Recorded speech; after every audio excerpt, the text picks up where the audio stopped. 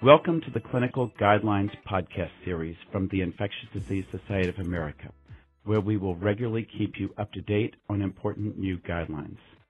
This is Dr. Jim Horton, Chairman of the Guidelines Committee. Leading this program is Dr. Neil Skolnick, who is Professor of Family Medicine at Temple University School of Medicine and Associate Director of the Family Medicine Residency Program at Abington Memorial Hospital. Welcome, Dr. Skolnick. Thank you. I'm looking forward to going over the guidelines. And now for the program. Today we're going to discuss the new Infectious Disease Society of America Clinical Practice Guideline for the diagnosis and management of Group A streptococcal pharyngitis. This is an important guideline because Group A beta hemolytic strep is the most common bacterial cause of acute pharyngitis, responsible for 5 to 15% of sore throat visits in adults and 20 to 30% in children. Accurate diagnosis, followed by appropriate treatment, is important in order to prevent acute rheumatic fever, prevent suppurative complications, improve symptoms and signs, decrease contagiousness, and minimize the potential adverse effects of inappropriate antibiotic therapy. Acute pharyngitis is one of the most frequent illnesses for which we as primary care physicians are consulted, approximately 15 million visits per year in the United States. But it's important to understand that less than a third of patients with pharyngitis are infected by Group A strep. It's also important to understand that the signs and symptoms of Group A strep and non-streptococcal pharyngitis overlap so much that accurate diagnosis with clinical acumen alone is virtually impossible. Antimicrobial therapy is of no proven benefit for treatment of pharyngitis for organisms other than Group A strep. Therefore, part of the strategy that the guidelines discuss is how to reliably exclude the diagnosis of Group A strep pharyngitis in order to prevent inappropriate administration of antibiotics to large numbers of people who don't have streptococcal pharyngitis. In addition, the guidelines go over detailed recommendations for the treatment of Group A strep pharyngitis. Joining us today is the chair of the Guidelines Committee that developed the Clinical Practice Guideline, Dr. Stanford T. Schulman. Dr. Stanford T. Schulman is chief of the Division of Infectious Diseases at the Ann and Robert H. Lurie Children's Hospital of Chicago and the Virginia H. Rogers Professor of Pediatric Infectious Diseases at Northwestern University Feinberg School of Medicine. Welcome, Dr. Schulman. Thank you. Since we only have about 20 minutes to discuss the guidelines, we'll restrict our discussion to the highlights of the guidelines and encourage listeners to go to the IDSA website at idsociety.org to download and read the full guidelines. Let's start with our first question. How should the diagnosis of Group A beta hemolytic strep be established? Specifically, how good is clinical acumen and what's the place of rapid antigen detection tests and cultures? So because clinical acumen is so unreliable, we must have a diagnostic test that helps us to distinguish between those groups of patients. The diagnostic tests that are available include the old standard, the throat culture, as well as rapid antigen detection tests for Group A streptococcal disease. Each of those tests, of course, have advantages and disadvantages, and probably all are familiar with the fact that the rapid tests can be performed and give an answer from a throat swab within 15 minutes to 30 minutes often. And throat cultures, which may be more accurate, have the disadvantage of requiring at least overnight incubation and really up to 48 hours of incubation before an answer can be given and a decision can be made as to the patient's clinical illness. So clearly there's an advantage in terms of both convenience and time using the rapid antigen detection test. How about if the rapid antigen detection test is initially negative. It's clear that if it's positive, we can go ahead and treat the patient due to the high specificity of the test. But how about if the test is negative? So you've highlighted the fact that rapid antigen detection tests do not detect all of the positives, and there is a substantial false negative rate in utilizing the rapid antigen detection test. Therefore, the guidelines emphasize that in children who have a much higher rate of streptococcal pharyngitis, when one does a rapid antigen detection test in a patient that we suspect on clinical grounds may very well have strep throat, and we get a negative test, that test should be backed up in children with a throat culture. The same recommendation is not made for adults because the risk of streptococcal pharyngitis is much lower in adults. The incidence is much lower, and a backup throat culture in adults is not routinely recommended for those who have a negative rapid detection test, but remains an option if the clinician wants to do that. That's a good point. So it's not something that has to be done in low probability adults, but let's say if an adult comes in with symptoms that are consistent with pharyngitis and their child was just diagnosed with strep, that's someone who, if the rapid antigen detection test was negative, we might choose to do a follow-up culture. Is that right? That is correct. That's exactly right. Now, let's move on to our next general question, which is who should undergo testing for Group A streptococcal diagnosis? In other words, should we care about the clinical likelihood of the person that we're seeing, and if they have symptoms, say, of stuffed nose and along with fever and a cough and a sore throat? Well, as you said in the introduction, it's a minority of individuals who have pharyngitis symptoms who actually have streptococcal infection. The vast majority of individuals, both children and adults who have a sore throat, have a non-bacterial, non-group A streptococcal pharyngitis. And there's a fundamental problem if we swab the throats of those individuals who clearly have symptoms that are highly suggestive of a viral illness. The only positives that we are going to find on our testing, whether it's a rapid test or a culture or both, are individuals who really are chronic asymptomatic carriers of Group A strep, who are not acutely infected with that organism, and whose symptoms are really not related to the Group A strep. So there should be a selectivity by clinicians in terms of from whom do they really want to obtain a throat swab and test for streptococcal pharyngitis. The patient who has a runny nose, hoarseness, cough is a patient who has a viral illness. Whether or not so that's an individual who really should not have a throat culture performed because the illness under question with those symptoms and a few other symptoms can be added to that list, which I'll come back to, really do not indicate streptococcal pharyngitis. And that's the precise circumstance in which one will may pick up a Group A streptococcal carrier because swabbing the throat may yield that organism, even though that's not the cause of the patient's symptomatology. And that leads to a lot of confusion in the management of patients.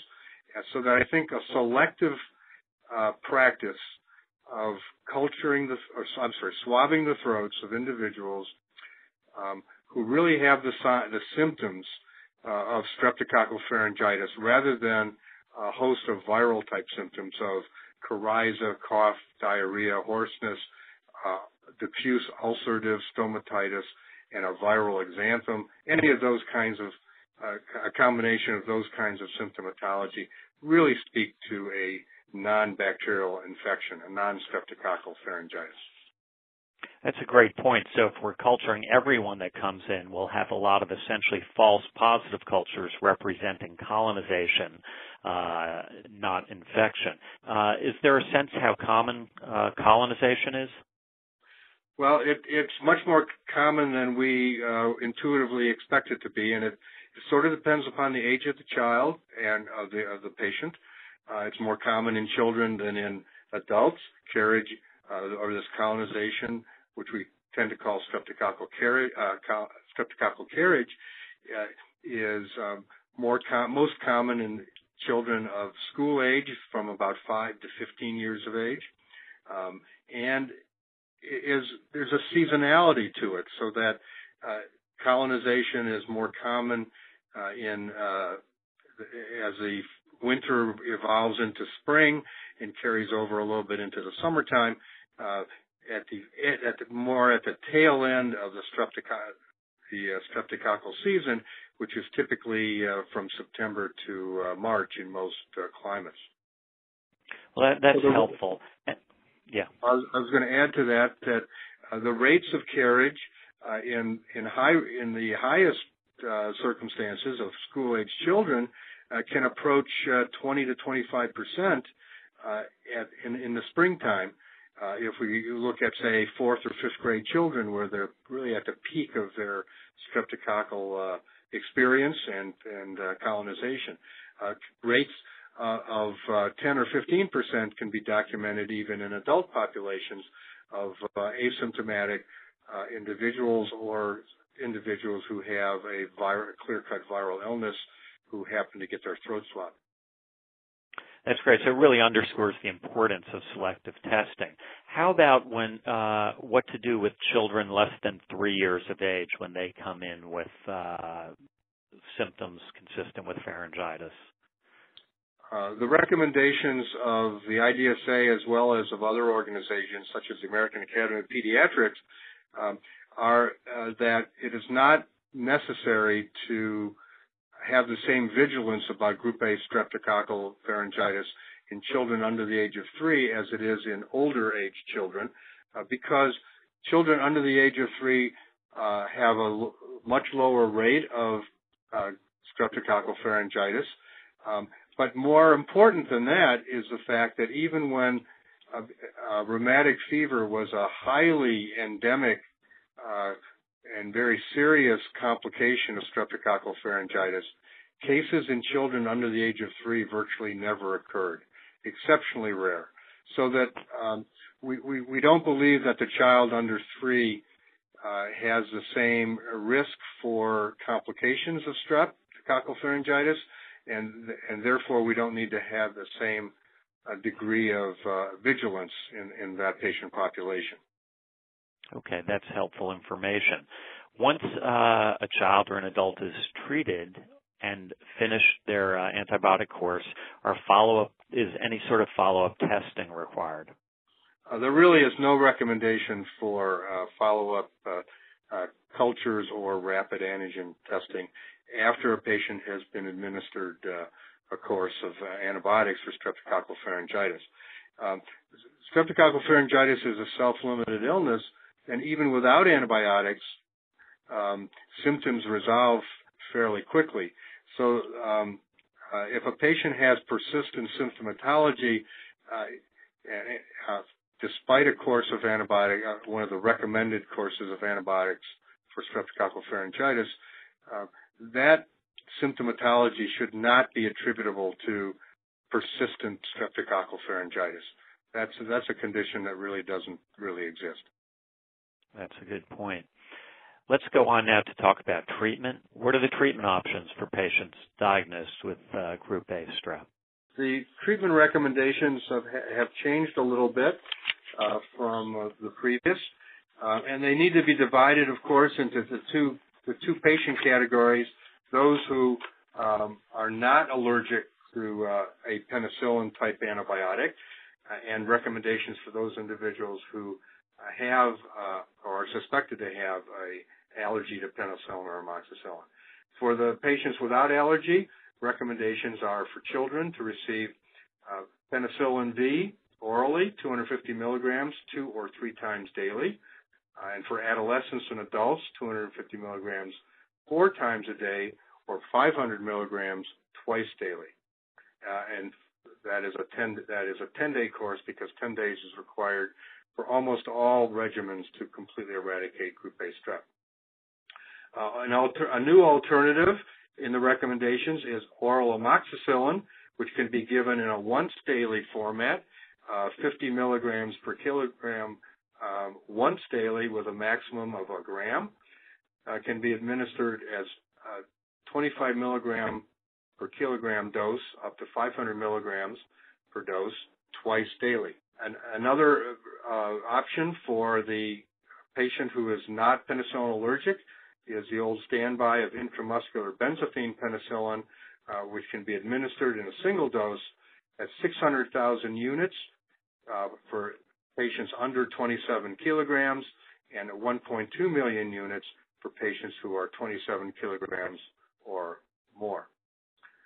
For those individuals who have a penicillin allergy, the erythromycin is no longer recommended as therapy, but rather cephalosporin, first-generation cephalosporin such as cephalexin or cefadroxil can be recommended for those patients who may be penicillin allergic as long as they don't have anaphylactic type penicillin hypersensitivity. Other alternatives for the individuals with penicillin allergy now recommended are clindamycin orally. All of these are for 10 days.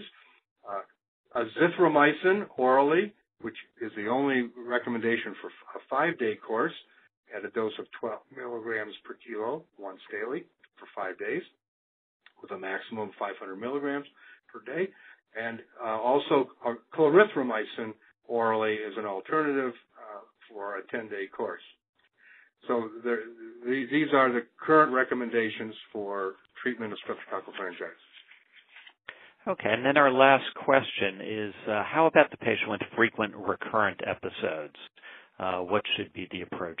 The patient who appears to have frequent recurrent episodes of group A streptococcal pharyngitis within a relatively short period of weeks is most often a patient who is a chronic pharyngeal carrier of group A strep. That is, the patient is colonized for a prolonged period of time, and every time a throat swab is obtained on that individual, it turns up positive. These individuals don't have a resistant type of group A strep. It's important for all to understand that group A strep has never been resistant to any penicillin or cephalosporin type antibiotic. Individuals who have this situation of seemingly lots of group A streptococcal pharyngitis in a brief period of time most likely represent chronic pharyngeal carriers of group A strep who are experiencing intercurrent viral infections. And therefore, it's particularly important in this group of individuals not to do throat swabs if their symptoms are much, much more suggestive of a viral illness, as we have discussed earlier.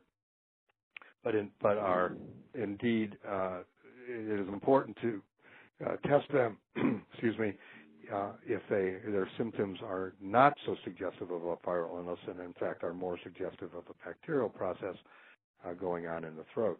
It is possible for individuals to have sequential group A strep pharyngitis due to different strains of the group A streptococcus. So this becomes a complex management issue because none of us in our offices have the ability to know what specific type of group A strep an individual has. That can only be information can only be obtained in retrospect in a research type setting. Well, that's helpful. Thank you, Dr. Shulman. We covered a lot of material, and just to briefly recap for our listeners, we talked about the use of rapid antigen detection tests as well as cultures, the difference in their use between children and adults, the fact that essentially a positive rapid antigen detection test has enough specificity to allow you to go ahead and treat without a follow-up culture, but a negative rapid antigen detection test is not sensitive enough in a high prevalence group like children or in an adult where you really believe they have strep to accept the negative test. And in those cases, a follow-up culture needs to be done. We then talked about treatment of group A beta hemolytic strep pharyngitis with penicillin or amoxicillin. Particularly, we talked about the new dosing recommendations for once-a-day amoxicillin. And we talked about what the alternatives are for patients who have a history of allergy. I really want to thank you. It was a really wonderful, helpful overview. Thank you. Thank you very much. My pleasure.